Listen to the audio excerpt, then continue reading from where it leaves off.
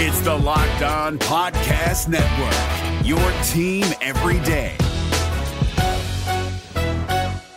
We're driven by the search for better, but when it comes to hiring, the best way to search for a candidate isn't to search at all. Don't search, match with Indeed. 93% of employers agree Indeed delivers the highest quality matches compared to other job sites, according to a recent Indeed survey. And listeners of this show will get a $75 sponsored job credit to get your jobs more visibility at Indeed.com/podcast. Just go to Indeed.com/podcast right now and support our show by saying you heard about Indeed on this podcast. Indeed.com/podcast. Terms and conditions apply. Need to hire? You need Indeed. This Locked On Podcast is brought to you by Home Chef. Now that the novelty of the new year has dwindled down, how are your resolutions coming? One of mine was to order less takeout, cook more at home, but I'll be honest, I haven't been consistent. That is until I found Home Chef. Home Chef provides fresh ingredients and chef-designed recipes conveniently delivered to your doorstep to simplify the cooking experience and without robbing you of the joy of putting a dish together yourself. I'm pescatarian and they cater to a variety of dietary needs. I had this super refreshing ginger sesame salmon, a beautiful trout dish, and a super comforting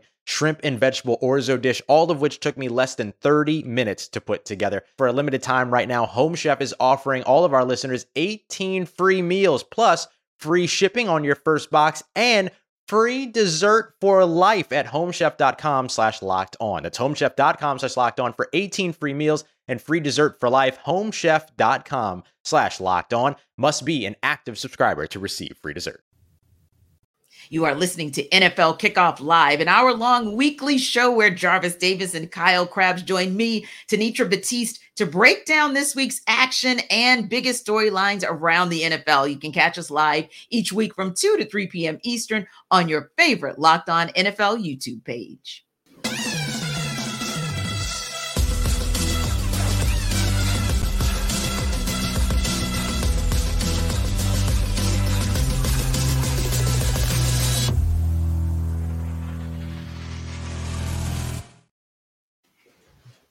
Welcome into NFL Kickoff Live. It's the best hour of football talk every single Friday. We'll go around the NFL, talk about every team and every game, and we'll get you local insight that you can't get anywhere else but right here at Locked On. I'm your host, Tanitra Batiste. Alongside me are Jarvis Davis and Kyle Krabs. And guys, we're going to go straight to Thursday night football. The Jacksonville Jaguars started strong against the New Orleans Saints, but were not able to put them away until the last minute of the game, literally the last minute.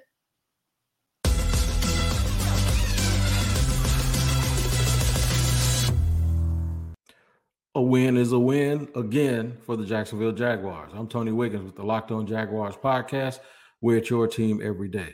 Unbelievable that the Jacksonville Jaguars hold on to win 31-24 versus the New Orleans Saints in the Big Easy. In a game the Jaguars dominated early, but just didn't score enough points to pull away and made enough mistakes that allowed the Saints to hang around and stay in the game. Trevor Lawrence started out very hot, ironically ran the ball extremely well, even though he was banged up. But at the end of the day, the hero was Christian Kirk in the second half, and second-year player Monteric Brown, we call him Buster at corner. He played very well and had some key plays down the stretch, including the final play of the game for the New Orleans Saints. The Jaguars hold on to win 31-24. It's on to Pittsburgh. A win is a win, and they'll take it. Check me out on Locked On Jaguars every single day.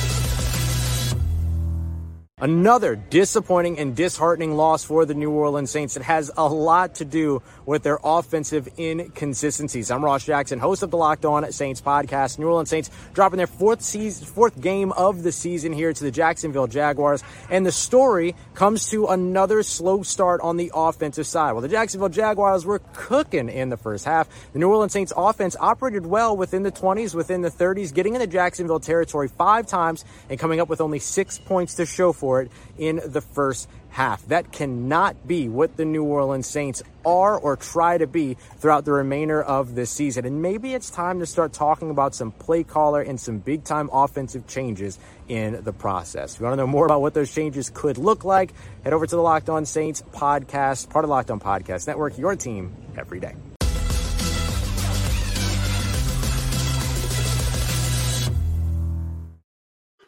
Whew. guys, that was some kind of game last night. Literally, it had you on the edge of your seat. Now, Jarvis, can either the Jaguars or the Saints, based on what you saw last night, maybe as your most recent sample size, can either of them be a contender?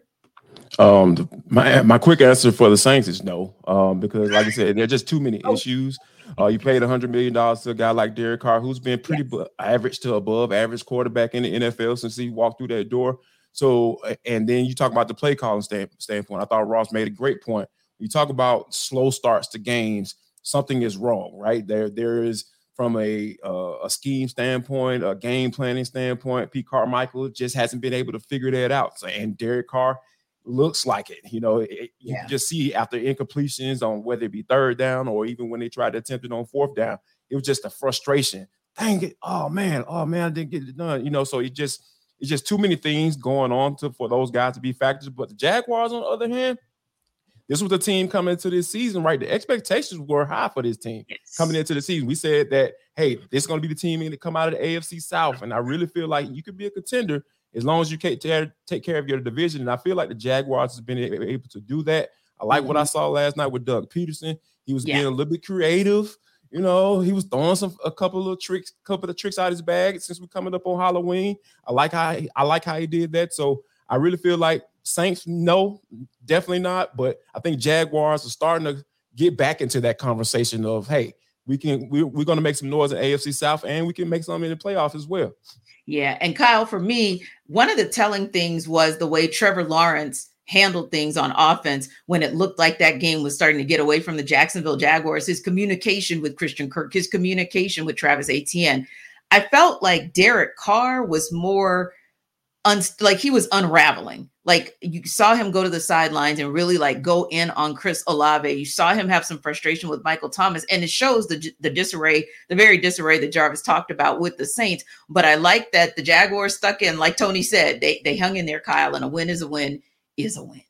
Yeah, what's that saying from Remember the Titans? Attitude reflects leadership, right? Yeah. You're sitting here looking at the Saints, and there's a lot of finger pointing. And I mean, Anitra, you didn't even mention the one where he got on Alvin Kamara's grill, where it looked like Kamara was supposed to convert his route on the outside, and there was a pressure, and Carr throws it expecting him that he was going to run a hitch, and Kamara kept running up the sideline. So ample examples of New Orleans not being on the same page. And I think the biggest roadblock, I think JD said it best, is that from a coaching perspective, play calling perspective, the Saints are more talented than this. Yeah. They should not be shooting themselves in the foot to the degree that they are. And that is not a reflection, I think, of the talent. Now, I think you have questions about Derek Carr and his assimilation into new personnel and a new offense. And they've kind of been banged up a little bit along the offensive line and at running back. So I get some of it, but the talent's still there.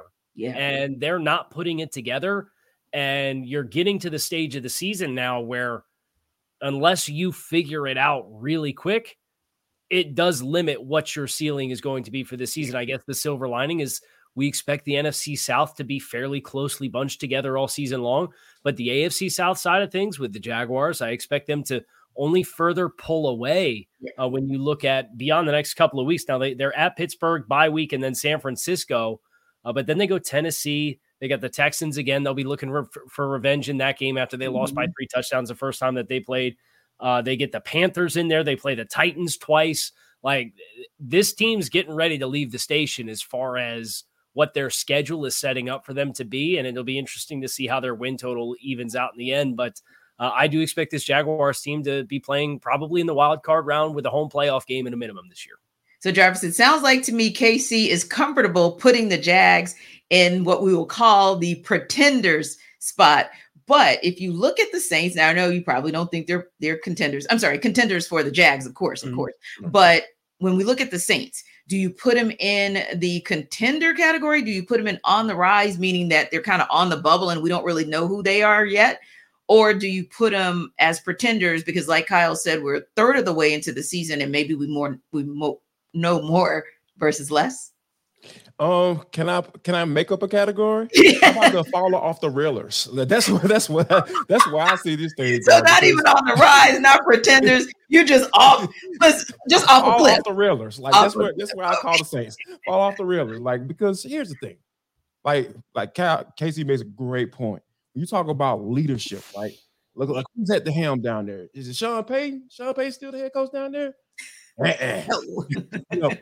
As much as I despise Sean Payton, just as a human being, like he is a heck of a coach. And I think that, his leadership that he had for that team and how he ran things down there, it's sorely missing. It's sorely missing right now because you have a guy, Dennis Allen, who has never really proved himself to be a head coach.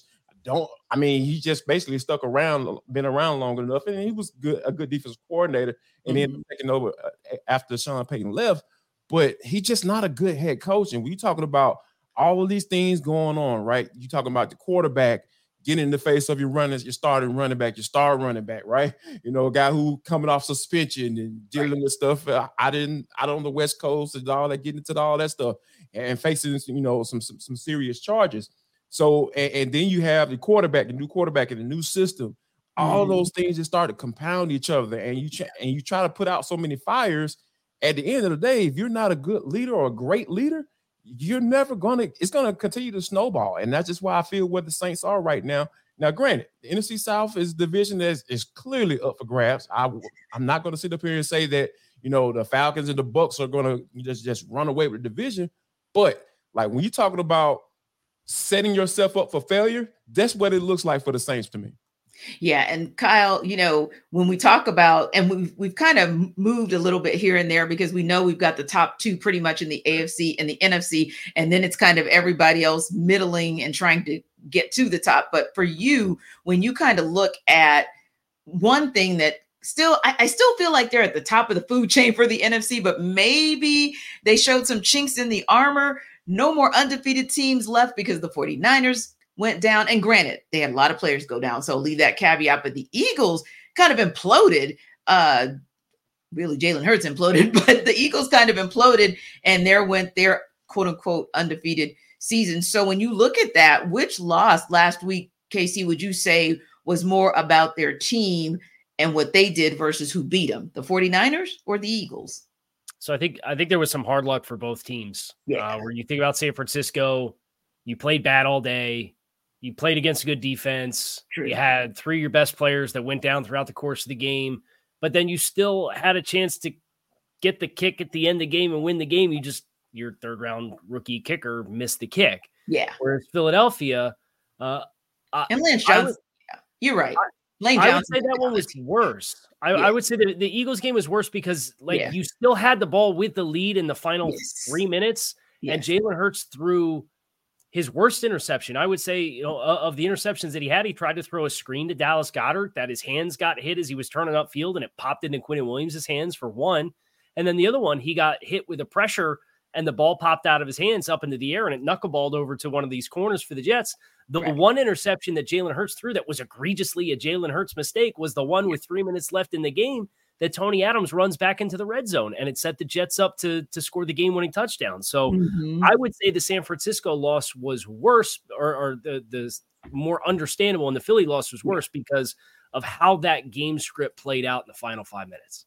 Yeah, I would have to agree with you as well, because when I look at it, maybe the biggest loss, and really not loss because I think he's been practicing and he's expected to be back, was Lane Johnson. But other than that, you pretty much were at full strength. This was just kind of that implosion type of a game. It felt like for the Eagles. They just seemed just a little bit disjointed compared to the team that has been ascending since looking disjointed from week one. But what say you, Jarvis? I mean, you look at both of these teams, you look at them going down last week. Which one do you feel is more about the team? Was it more about the Eagles and how they played, 49ers and how they played, or who they were up against?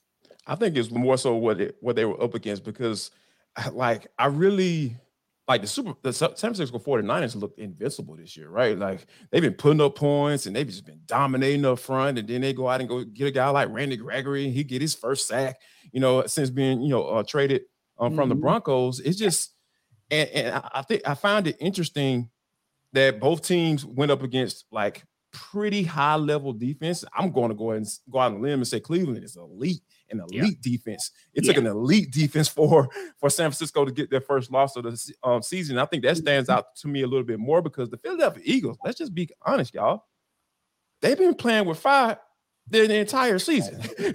You know what I'm saying? So it's just been like they've been barely squeaking by because, I got Hugh Douglas been trying to calm all Philadelphia fans' nerves up there in Philadelphia because they've been going crazy, but they've been finding ways to win. They just weren't able to do that this particular weekend. Like I said, like KC said, Hurts had a bad game, true enough, but for the San Francisco 49ers to take the L against a backup quarterback and PJ Walker, he still threw 2 interceptions. He turned the ball over as well, and they still were able to figure out a way to win that game. So I feel like that's the game that kind of stood out a little bit to me more because, like, San Francisco has been dominating everybody. They just been kicking everybody's butts up and down the field. But the Cleveland Browns were able to figure it out by playing elite defense and a lot of man coverage. Man, I just love defense like that. I think the defense is back. I'm going to go ahead and go on a limb and say it. Defenses are back in the NFL. They're about to take over. I don't care. Said by the former defensive tackle. Yeah, but no prejudice, right, Kyle? No prejudice. No bias there. No bias there. But yeah, I thought, and you could make an argument both ways, right? Because in both of those situations, the undefeated teams had every opportunity to remain undefeated and just kind of get by, but they couldn't. Because, that Jets defense, it's something to be reckoned with as well. Absolutely. But it was interesting because my thought, too, went to, Detroit is 5-1. So where does that kind of leave, as far as the parity goes? I don't know if you guys think they've kind of leapfrogged into that top 3 that we've been talking about for the NFC. Because really, let's face it, we've been talking top 2 for the NFC since we started. But they're all 5-1 now. So I mean, Jarvis, is the playing field a little bit more level? I gotta say so, yes, because Detroit has been pretty consistent, right? Like every game we've watched or talked about, when we talk about maybe whether it be the game of the week or, especially when against the Falcons and the Lions, what they did against the Buccaneers just last week, it just goes to show like you know exactly what you're going to get when you go up face a Detroit Lions team. What in the world did I just say that? Like, wow, consistency. Like that is a word that we haven't used for this team in quite some time. So, I mean, we can't not put them in that top 3 in the category, or at least say, hey, they're starting to move in that same conversation as the 49ers and the Philadelphia Eagles for sure. Yeah, it'll be interesting to see, but you're absolutely right. We don't really use the word consistency when it comes to talking about the Detroit Lions. I don't think I've ever used the word. Yeah, right. And now we're talking consistently good. And we're going to talk on the other side of the break about 2 teams in the Dolphins and Eagles, despite what we saw in the Eagles last week, that have been consistently good and trending up. But first, Jarvis is here to tell you how to take charge of your health with Jace Medical. This episode of NFL Kickoff Live is brought to you by Jace Medical. People, I'm telling you, everyone should be empowered to care for themselves and their loved ones during the unexpected. Because here's the thing, I got small kids and I never want to be in a situation where I'm unprepared. Never want to do that because I want to be able to make sure my kids are safe. And if they have a situation where they might need some antibiotics, I know exactly where to go to, and you should go to Jace Case as well. They provide 5 life-saving antibiotics for emergency use. All it takes to get a J case is fill out a simple online form, and in some cases, jump on a quick call with one of our board-certified physicians. And you can get ongoing care from our physicians on any treatment-related questions. Doctor created, doctor recommended. So Jace even handles everything from online evaluation to licensed pharmacy medication delivery and ongoing consultation and care. So people, make sure that you don't get caught off guard and go to jacemedical.com and enter code locked on at checkout for a $20 discount on your order. That's promo code locked on at jacemedical.com. That's JASE medical. Hey guys, it's Joe Marino. Being around sports media and a fan of the Buffalo Bills for a lifetime has taught me that sometimes it's exploring the sliding doors moments and what-if scenarios in sports that can be the best part of the fan experience. What if the Seahawks let Marshawn run on the 1-yard line with the Super Bowl on the line? Or could a coin flip have landed Magic in Chicago, Michael in LA, and made Charles Barkley the first black president? Enter Wondery's newest sports show, Alternate Routes, a weekly leap into the sports multiverse with former SportsCenter anchors Trey Wingo and Kevin Frazier. Each week on the podcast, Trey and Kevin will pry open the sliding doors of a different what-if moment from the world of sports. In these alternate sports realities, dynasties will fall, legacies will change forever, and new GOATs will emerge. Follow Alternate Routes on the Wondery app or wherever you get your podcasts, and you can listen to Alternate Routes early and ad-free right now by joining Wondery Plus. .com.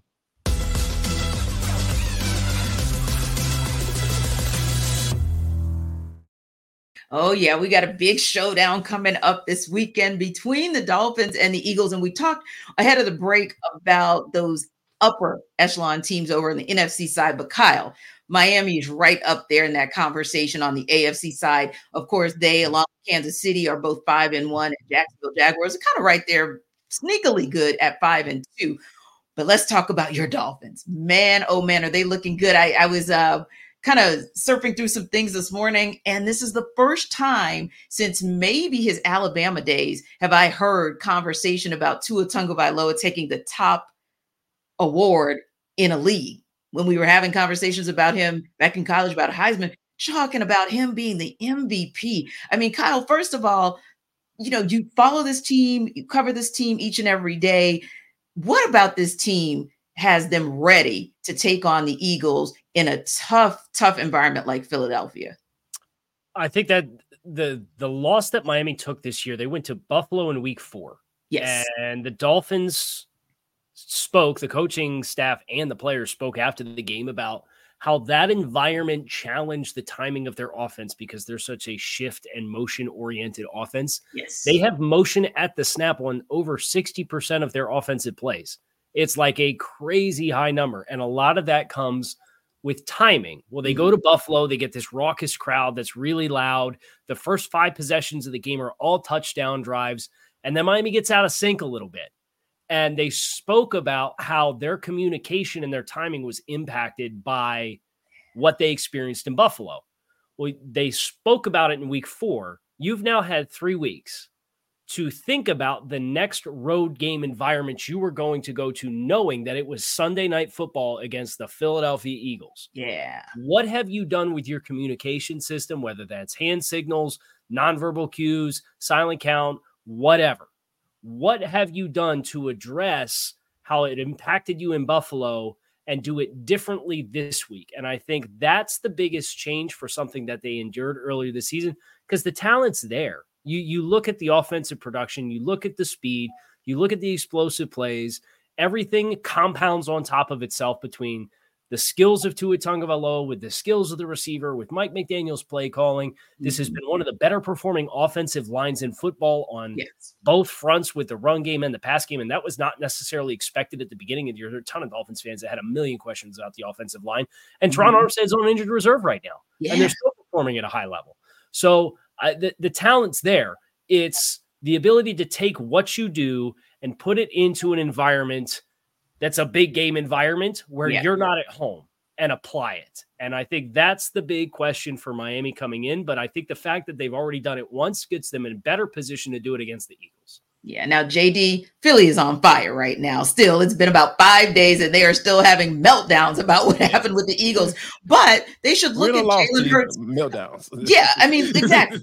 But they should look at Jalen Hurts' record, because his only back-to-back loss situation since he started in the league was early in his first year. It was October of 2021. So it's been 2 years since him being a starter under center for the Philadelphia Eagles. He's taken back-to-back L's. What about a reset from the debacle from last weekend can allow the Eagles to get a win this weekend with a team like Miami, to Kyle's point, that's really functioning on all cylinders, and they just continue to improve week by week? Run the quarterback.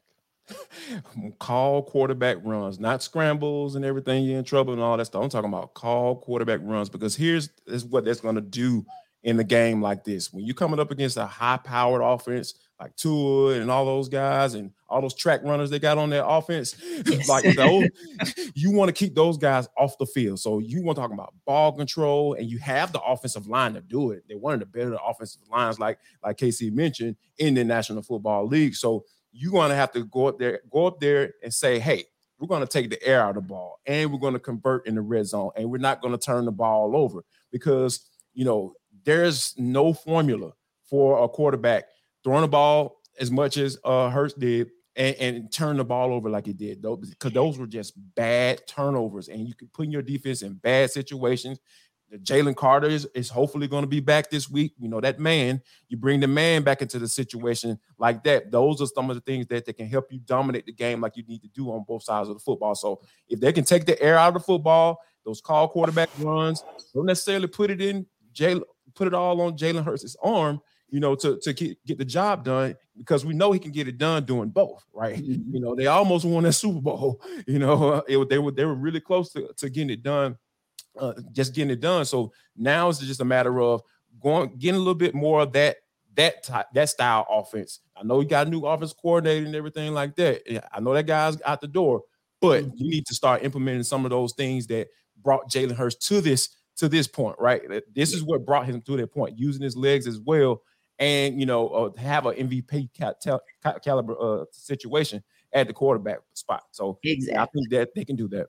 Yeah, that'll definitely be an intriguing matchup Sunday night. Another interesting game this week will be with the second place Pittsburgh Steelers, a team that not many people believed, including Steeler Nation right here, in before the season, and the Los Angeles Rams as they look to try and stay relevant in a very quirky NFC West, of course, outside of the 49ers. Locked On Rams host Doug McCain joined our Locked On Steelers host Chris Carter to break down this can't miss game.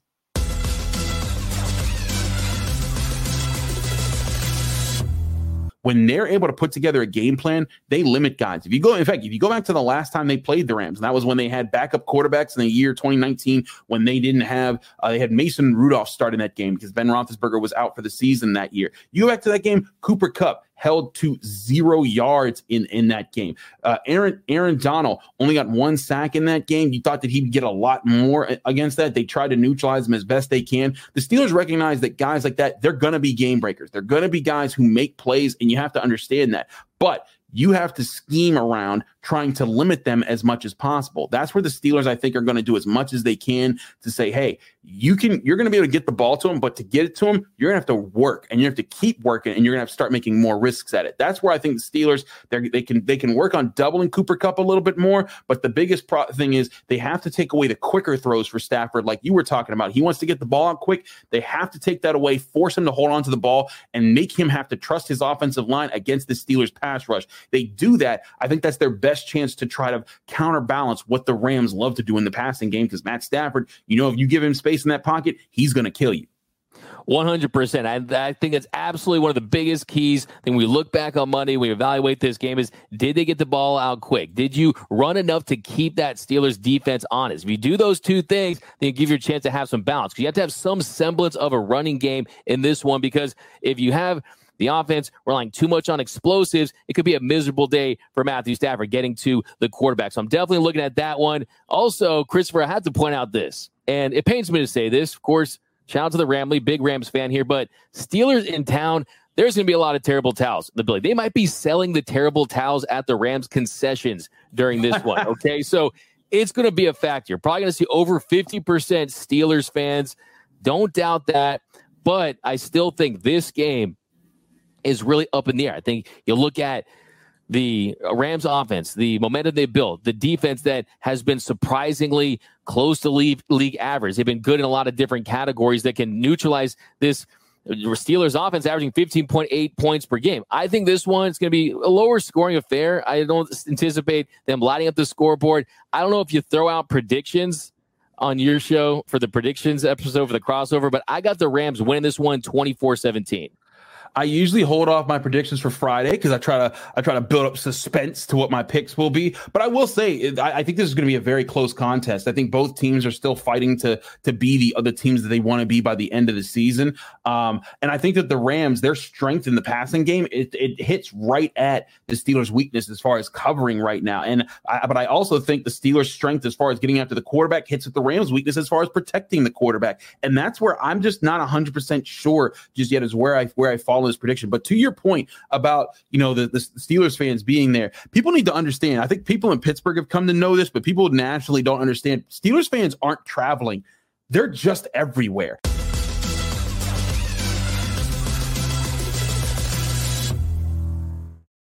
He's right. I went to a Steelers-Rams game a couple years ago in LA, and I thought I was in Pittsburgh. That said, Kyle, I think it's interesting that the guys talked a little bit about Cooper Kupp, who obviously has been back now. I think this is his second game back, which is great for that offense for Matt Stafford. But there's another guy who's really been on fire for that team, who the Steelers are going to have to definitely make sure that they're watching out for, right?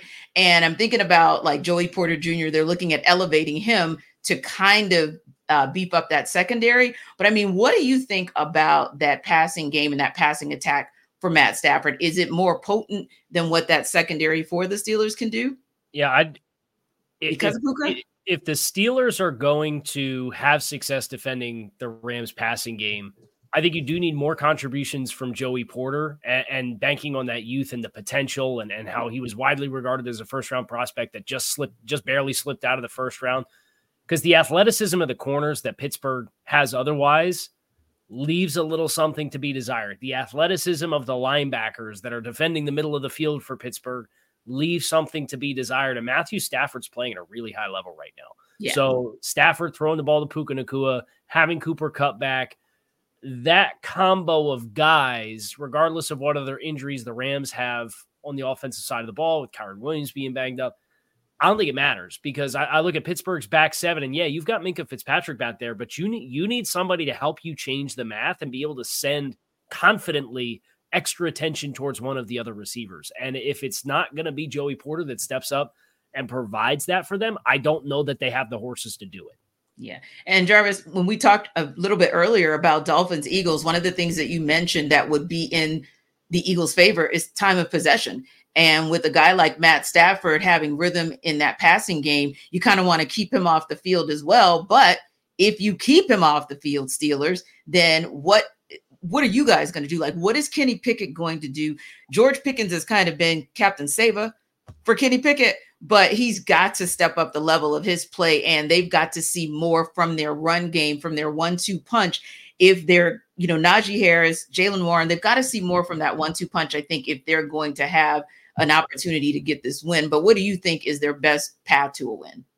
It's going to have to be getting your Najee Harris and more involved because he hasn't rushed for a touchdown this year. Right. And it seems like Jalen Warren is kind of taking over that whole lead back situation, especially when you talk about what he can do in the passing game from that standpoint. So, yeah, it's like the Steelers offense we've been talking about on this show, ever since we started this bad boy, about how the weirdness of this offense, because they have weapons. Obviously, Deontay Johnson goes down. I think he's in the practice window right now, so we'll see whether or not he's going to be able to return. But you still have guys. You got George Pickens, you got Freiermuth, you got Jalen Warren, you got Najee Harris.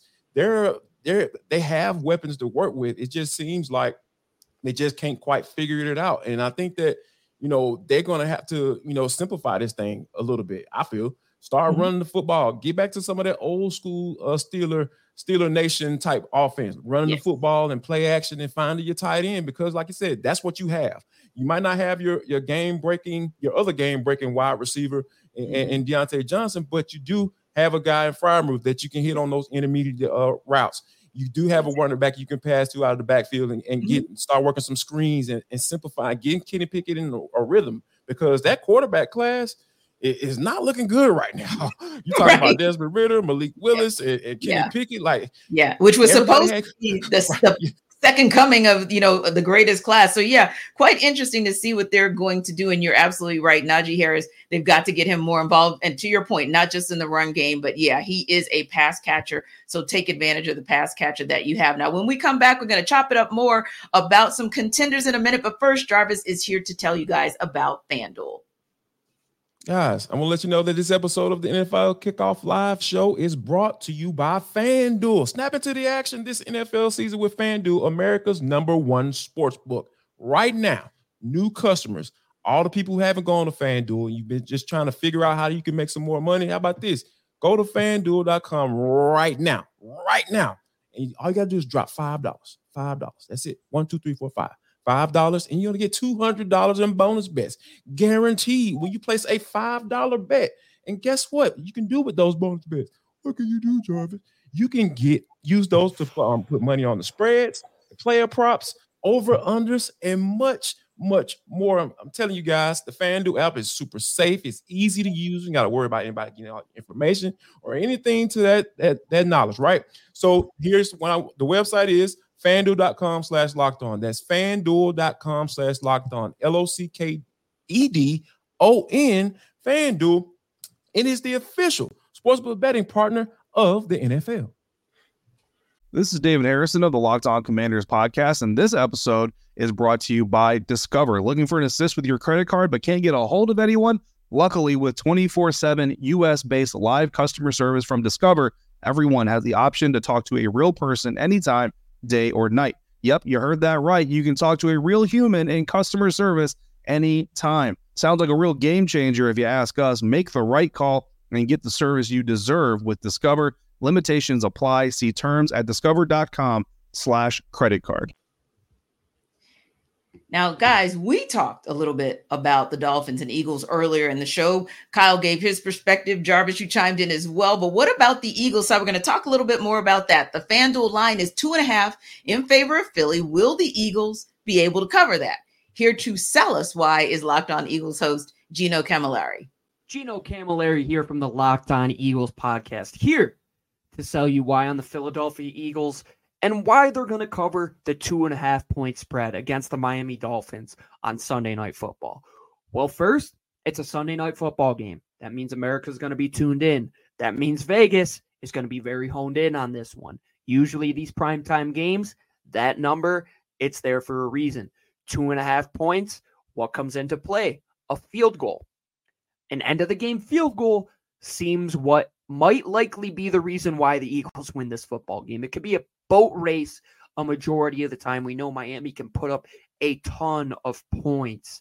But can the Philadelphia Eagles and their run offense that at time has choked away the clock get back to what they do best and control the football? The reason I say the Eagles can cover this spread is if it comes down to a field goal at the end of the game in a tied game scenario and the Eagles have the ball with, let's say, anywhere of 6 minutes and above, the Eagles have shown that they can run that clock out and get it into a situation where they can come home and win this football game.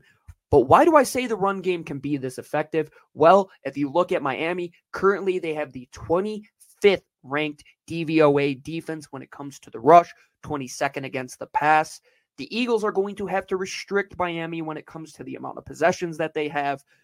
I'm going to ride with the over. I think a lot of points are scored, but I also think this game is very close. The over is at 51.5.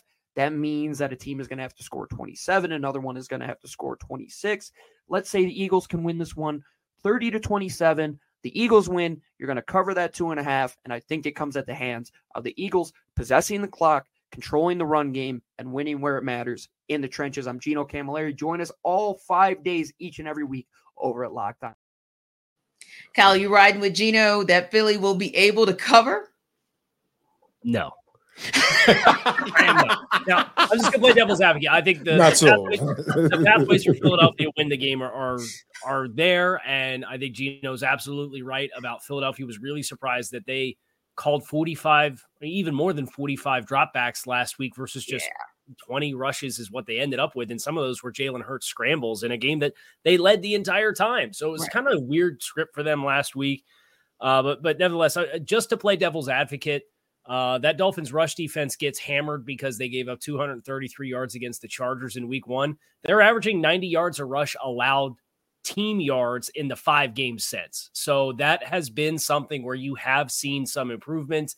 Carolina kind of got them on their heels in the first quarter of this past game, but they were down 14-0 and then still buckled down and had a strong performance against the run for the totality of the game. So I think Miami's rush defense, while I know the efficiencies in DVOA and yards per carry, it doesn't look great, but it's because the Chargers put up 233 on them in week 1. I think that you've seen some improvement there, and I think Jalen Hurts is going to have to win this game if the Eagles are going to win this game. Well, Jarvis, I got to tell you that I cannot wait because that was such a reaction from Kyle. I can't wait to hear your reaction about the Packers and Giants. The Green Bay Packers find themselves road favorites this week as they face an embarrassing Denver Broncos team. The FanDuel line on this one is only 1.5 here to sell us. why we should be taking Green Bay as Locked On Packers host, Peter Bukowski. The Green Bay Packers are going to cover the 1.5 point spread at FanDuel. Let me tell you why. I'm Peter Bukowski, host of Locked On Packers. And does the number 70 mean anything to you? That's how many points the Miami Dolphins hung on the Denver Broncos, who just happened to be the Packers' opponent, over whom they are favored by 1.5 points. The Packers happen to be coming off their bye week. And for all the questions about Jordan Love and this offense, the Packers are in the top half of the league in EPA per play. The last time they faced the defense even close to as bad as the Denver Broncos defense, they scored over 30 on the Chicago Bears. That also happened to be the last time Aaron Jones was this healthy for a football game. And they did that without Christian Watson, who is himself healthy headed into this game. The Packers are rested. They are getting their top playmakers back, and they are facing a historically bad defense. That is what this Denver Broncos team is. Historically bad.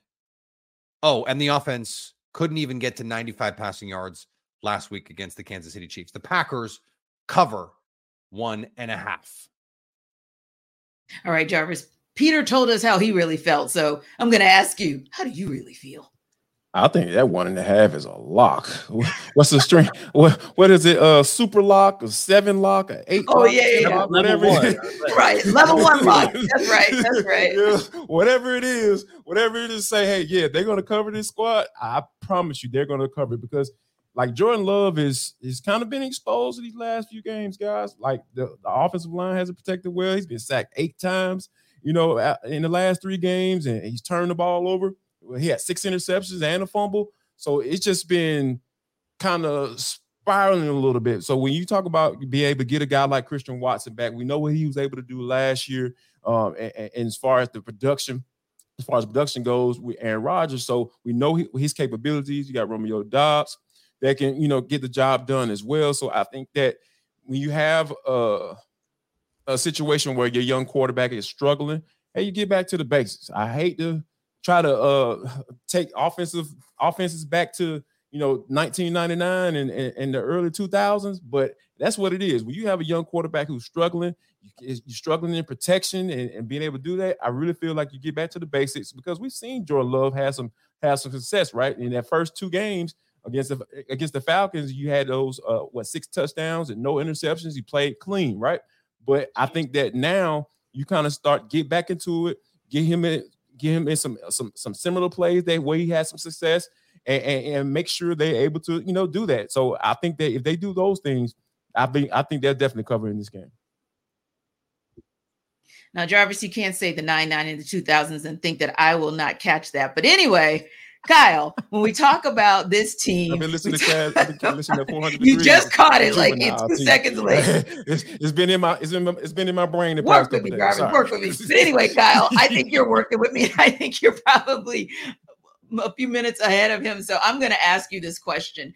In all honesty, and it's kind of weird because you were thinking of when the Green Bay Packers kind of made it clear that they were ready to part ways with Aaron Rodgers, that Jordan Love was ready to really take over the reins and at least help them to kind of get back to some semblance of glory. But what do you make of his performance thus far this season? I don't envy Jordan Love for having to step in for Aaron Rodgers. I don't envy Jordan Love for having an offensive line that's now has David Bakhtiari out for the year again. That's one of the best left tackles in football. He has not been healthy. Elton Jenkins was banged up for them and has missed some time as well in the first month and a half of the season. So that's your best 2 offensive linemen. And then, oh, by the way, Aaron Jones has missed a bunch of time. A.J. Dillon does not look like he's got anything beyond first gear anymore.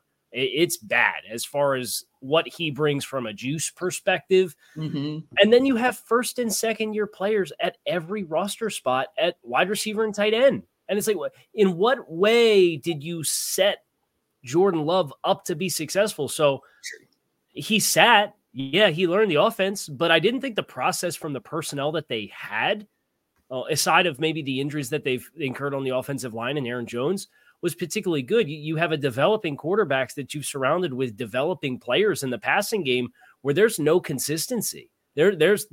He's learning how to do it, and the guys who are doing everything else around him are learning how to do it too. And I think that creates this vacuum of volatility where you've seen it with Green Bay, and the turnovers have come in bunches, and it's been really stop and go. And I agree with Jarvis. If they're going to get it right, let's wind the clock back a little bit. Let's play some old school football. Let's let Aaron Jones, you're paying him $12 million a season.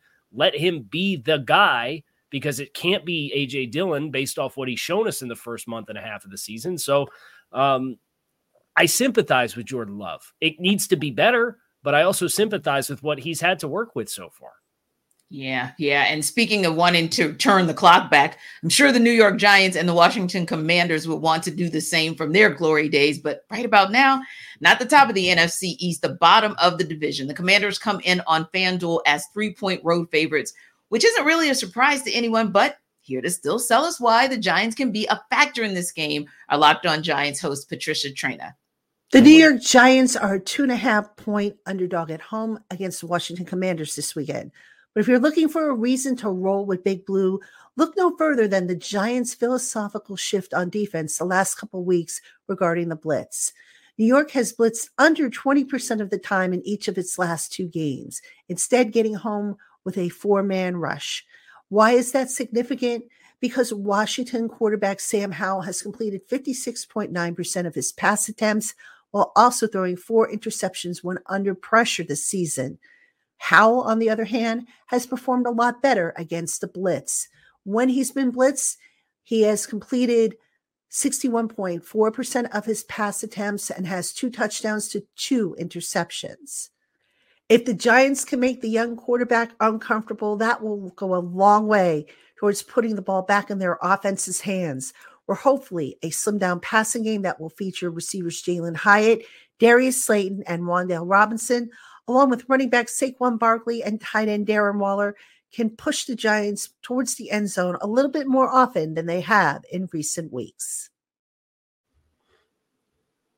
Well, Patricia almost convinced us, Jarvis. Almost. She did. No offense to Patricia, but I think this is the perfect matchup for the Commanders, right? Because we know how awful the Giants' offensive line is, right? Yeah. They've just been trying to figure it out. Like, they are just like Kyle sympathizes with Jordan Love. I sympathize with the Giants personnel staff and try to piece together something to protect the doggone quarterback. And I'm glad they had Tyrod Taylor, who can move around a little bit more, more so than Danny Dimes. But I think that with the Washington Commanders and what they were able to do against the Falcons last week, I think that they can continue to, put the quarterback on the ground. And I think this is a horrible matchup for the Giants, because we know all of the talent that they have up and down that line, from Jonathan Allen, and Deron Payne and Chase Young, all those guys that can get to the quarterback. And I think that's what's going to be one of the things why I feel like the Giants aren't going to be able to cover that spread. Now, notice, Kyle, we came out with FanDuel having the Commanders as 3-point favorites, but the rest of our commentary was, that's not a surprise, but that Patricia was supposed to sell us why the Giants can be a factor. Not win, but be a factor in the game. Is there a path to winning this game for the Giants? I think so. I think it involves bottling the inspired effort that the defense had last week against the Buffalo Bills. And there were some storylines in that between Brian Daboll playing against his old team and Tyrod Taylor, and he used to quarterback the Buffalo Bills and got him to the playoffs, and then they cast him out. And I think there's certainly some emotional factors that played into why the Giants played as well as they did.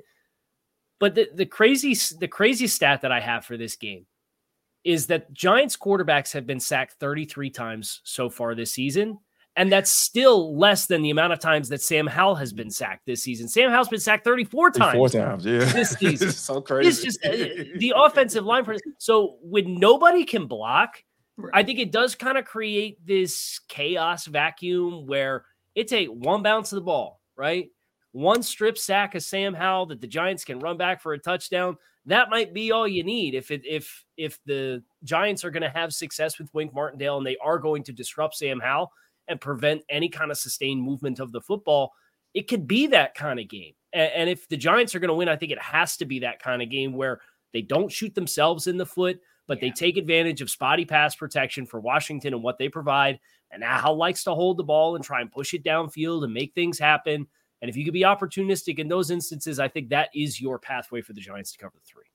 Indeed. And I'm sure all of our executive producers hope that that path actually comes to fruition. Now, when we come back, we're going to talk a little bit about some more bottom dwellers, but we're going to end on a high note, giving you some predictions for some of our biggest games. But before we do that, Jarvis is going to tell you a little bit about Prize Picks. What's going on, good people? Jarvis Davis here for Prize Picks. This episode of NFL Kickoff Live is brought to you by Prize Picks. Prize Picks is the most fun I've had, winning up to 25 times my money this football season. I'm telling y'all, you need to get in on this. You just select 2 or more players, pick more or less on the projected stats, and place your entry. It's just that simple, guys. I've been testing my skills on Prize Pick this football season, and it's the most exciting way to play daily fantasy sports. No more waiting to the end of the season to try to collect your money, going to go knock on somebody's door saying, hey, man, I need my money. I won in a fantasy football league. Daily fantasy sports is made easy by Prize Picks, guys. And you can turn $10 into $250 with just a few taps. That's it. I'm telling you, they even offer weekly promotions that can lead up to big payouts like Taco Tuesday. We're going up each Tuesday. Prize Picks discount select player projections up to 25% to provide even more value. So here's what I want you to do. I want you to go to prizepicks.com/lockedonnfl. That's prizepicks.com/lockedonnfl. LOCKEDONNFL. You know how to spell that. I'm telling you. And you're going to get a first deposit match up to $100. Prize Picks, daily fantasy sports made easy. This is David Harrison of the Locked On Commanders podcast, and this episode is brought to you by Discover. Looking for an assist with your credit card but can't get a hold of anyone? Luckily, with 24/7 U.S.-based live customer service from Discover, everyone has the option to talk to a real person anytime, day or night. Yep, you heard that right. You can talk to a real human in customer service anytime. Sounds like a real game changer if you ask us. Make the right call and get the service you deserve with Discover. Limitations apply. See terms at discover.com/creditcard. You know, we talk about fantasy, right? And the fact that if you're going with Prize Picks, that's a good look for you. And the fact that we are a little less than 2 weeks away from the trade deadline for the NFL, talking about movement across the leagues. Now it's a good time to look to upgrade your fantasy roster, maybe see some movement in your league as well. You might have some gems that could help you get more value in a trade. So what players should we be selling high in fantasy this week? Locked On Fantasy host Michelle Majuk is here to tell you how.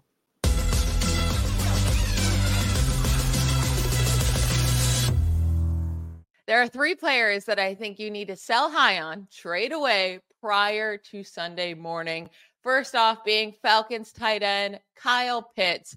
I know he's had back-to-back good fantasy weeks, something he actually hasn't done in a couple of years now.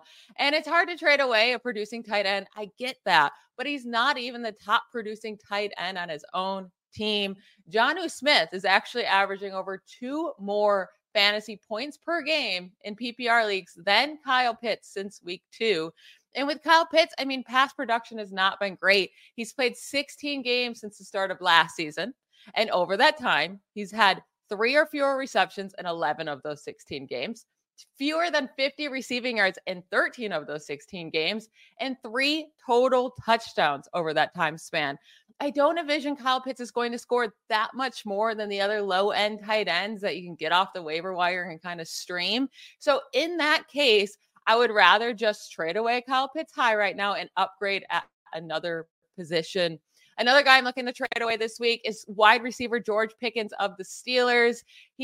Pickens posted a career high 130 receiving yards in week 5 prior to the Steelers bye. But now I think is a good time to trade him. There's no doubt that he's extremely talented, but he's stuck with Matt Canada and Kenny Pickett. 2 guys that they can't get their crap together, right? And they only sometimes remember George Pickens even exists. So in that case, I don't love how highly inconsistent he's been for fantasy. And then you also have Deontay Johnson coming back from IR. Deontay Johnson is the lead wide receiver on this team. He's the top target guy, and he's going to steal targets away from George Pickens, which is going to make him even more inconsistent. So in that case, I'm looking to sell him high off of that career game he had in week 5. And then last up, it's Patriots running back Ramondre Stevenson. He actually had a pretty nice game last week, and I think that's why you can sell him right now. It was against a really weak Raiders run defense, but he came through with a good fantasy week. But the 3 weeks prior, he scored a combined 15.6 fantasy points in a full PPR league from weeks 3 through 5. Like, he was unusable. He was destroying your team. And the issue is last week he had a nice fantasy game, but he still only had 10 carries in that game. He was still losing a ton of snaps and carries to Ezekiel Elliott. The Patriots offense has been just horrendous this year, and Stevenson's workload has just been sporadic, and he's been inefficient. And I don't want to deal with that inconsistency all season long. I think this week right now, with 6 teams on bye, so many running backs being injured, there's going to be fantasy managers willing to pay up for a startable running back this week, and you can actually get really great value for Stevenson. And I don't know if you're going to continue to be able to get that after this week. So sell high on him now while you can.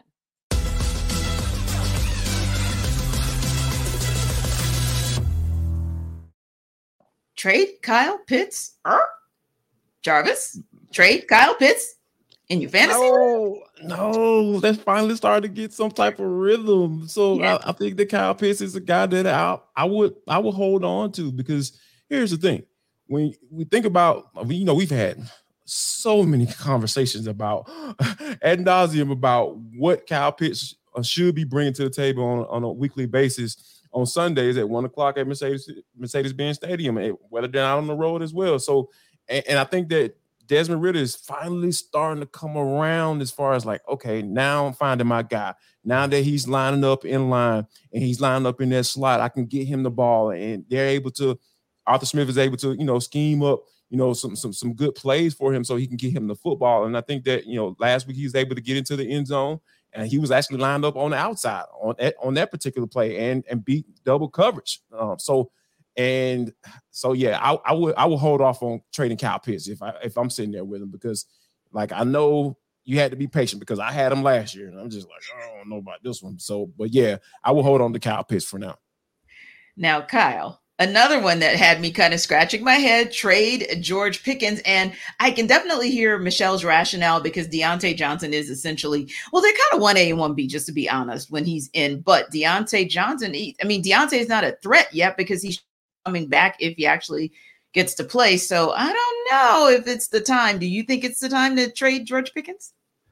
I think there's maybe a nice opportunity to cash out high long term. If you feel like, well, and now Pat Freiermuth's banged up, and it sounds like he's going to miss a little bit of time. So you've got Deontay coming back, and Pat's going out, and Jarvis is talking about how we need to get Najee Harris more involved to fix the offense and play more sustainable football, which I generally agree with. So you're looking at George. He's got over 400 yards from scrimmage, and I think that's like far and away the highest on the Pittsburgh offense thus far. If they are going to find balance at some point this season, maybe this is kind of the opening of that window to cash out high there, if you think that's the case. But I actually really agree with Michelle on Ramondre Stevenson. And if you're looking to cut your losses, you might not be able to sell high here. But they got the Bills and the Dolphins the next 2 weeks at 1-5 already. He's logged his 2 lowest carry totals of the season the last 2 weeks with 8 and 10 carries respectively. He's averaging they're averaging as a team less than 3.5 yards per carry. And then you look at what they have down the stretch when you think about playoff time, and they play the Bills, the Jets, and the Chiefs in a 4-week stretch at the end of the season too. So yeah, I'd be selling on Ramondre Stevenson, whatever you can get. I'd probably be trying to get it at this stage for him. Yeah, he's the one I agree with Jarvis as well, that I think it would be a good look to go ahead and trade Ramondre at this point. What do you think, Jarvis?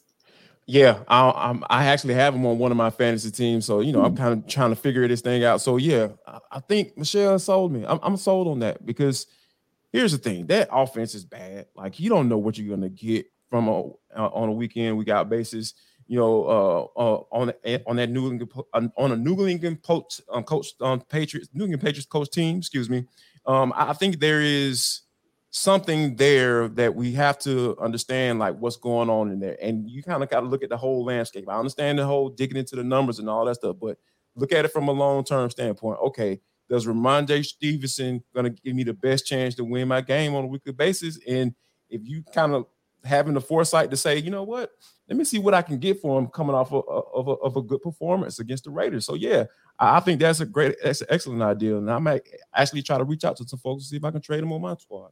I see. So I'm going to challenge you guys, right? Because we said we were going to end the show on a positive note. So somehow we're going to find a silver lining. And I don't mean that like I'm slanting in the direction of the Raiders, but we're going to find a silver lining in this upcoming game where there's no Jimmy G, there's no Justin Fields. We just got the notification Fields is officially out for this game. Raiders and Bears are playing with Brian Hoyer and Tyson Bagent, respectively. Kyle, of a game could it be, or do you see anything that gives you some hope that this could be a good game? This is one of the games that makes me really thankful that I'm a draftnik and I do the college scouting all year long, because Tyson Bagent at quarterback for the Bears, really fun story, played in the PSAC. And if you don't know what the PSAC is, it's like the Pennsylvania State Athletic Conference. And it like Kutztown and Pittsburgh and Westchester, and Tyson Bagent played in that level of competition, and he went to the Senior Bowl this past winter and really made an impression. He's a really fun story. He's had some really bright flashes on tape. He had some bright moments at the Senior Bowl. I had a chance to talk to him down there in Mobile, and I was impressed with his football IQ and just how well he grasped the game for coming from that level of competition. So my silver lining is this is a player with a fascinating story that has a really cool opportunity to do something with it in the midst of what is looking like a sunk season in Chicago. Yeah. And I'm excited to see what he does with it. And we'll see what kind of production that leads to. I don't know my expectations as a whole for Chicago offensively are particularly high, but I'm rooting for Tyson to have a good performance just because he's somebody who kind of embodies the pathway that a lot of players, not your household names that everybody knows or are on billboards, but a lot of players and the journey that they take to try to achieve their elite dreams and live in and play in the NFL. That's the Tyson Bagent story. So I'm excited for it. Yeah. And, the wily veteran, Jarvis, will be there for the Raiders in place of Jimmy G. Any silver lining there, maybe too? I mean, maybe or another silver lining.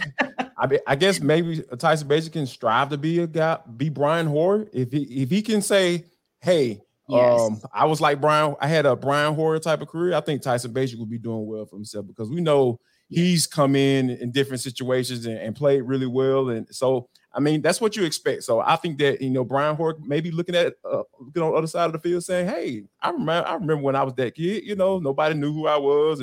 And I'm coming in, and having a good, being able to come in and have a solid NFL career. And I think that's what all Tyson strives to have. And like I said, if he can have a career like Brian Hoyer has had, yeah, he'd be doing well for himself. Tanitra, I got your silver lining for the Raiders. Okay, let's go for it. Josh Jacobs is going to average more than 4 yards per carry for the first time this season against that Bears rushing defense with those young guys on that defensive line. Jacobs obviously won the rushing title last year. Right. His high watermark for yards per carry this season is 3.6 at a game. He's going to get over 4 this week. So if you're a Josh Jacobs fantasy owner to kind of tie everything back together, there's your silver lining. That might be a good look. That definitely might be a good look. And, Jarvis, Devontae Adams had some very, very strong words this week about what his expectations are. So sometimes, as you know, as a former player, you hear from that player and it makes a world of difference in terms of how you approach the game. So, yeah, give him the football. I mean, I think that's all he was saying. Like, hey, give me the rock, and I know we're going to win some, continue to win some games. That's it. Yeah. And that's what I think as well. It was just really sort of one of those calls. And I think, Kyle, you mentioned it earlier.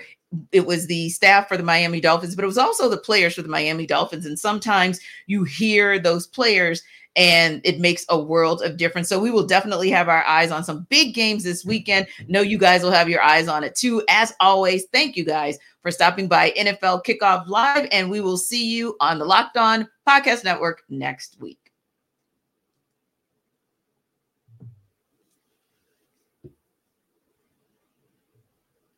If you're looking for the most comprehensive NFL draft coverage this offseason, look no further than the Locked On NFL Scouting Podcast. Join the draft dudes, Kyle Krabs and Joe Marino, as they go position by position through the NFL free agent class and into the star-studded crop of college stars who will be selected in the 2024 NFL Draft. If you want to know who your favorite NFL team should be adding to its roster, you need to check out Locked On NFL Scouting, available on YouTube and wherever you get your podcasts. Part of the Locked On Podcast Network, your team every day. Is your team eliminated from the playoffs and in need of reinforcements? Maybe it's time for a rebuild, or maybe they're just a player or two away from taking home the Lombardi Trophy.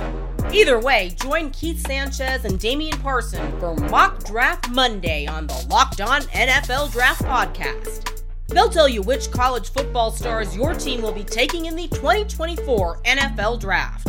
Check out Mock Draft Monday on the Locked On NFL Draft Podcast, part of the Locked On Podcast Network, your team every day.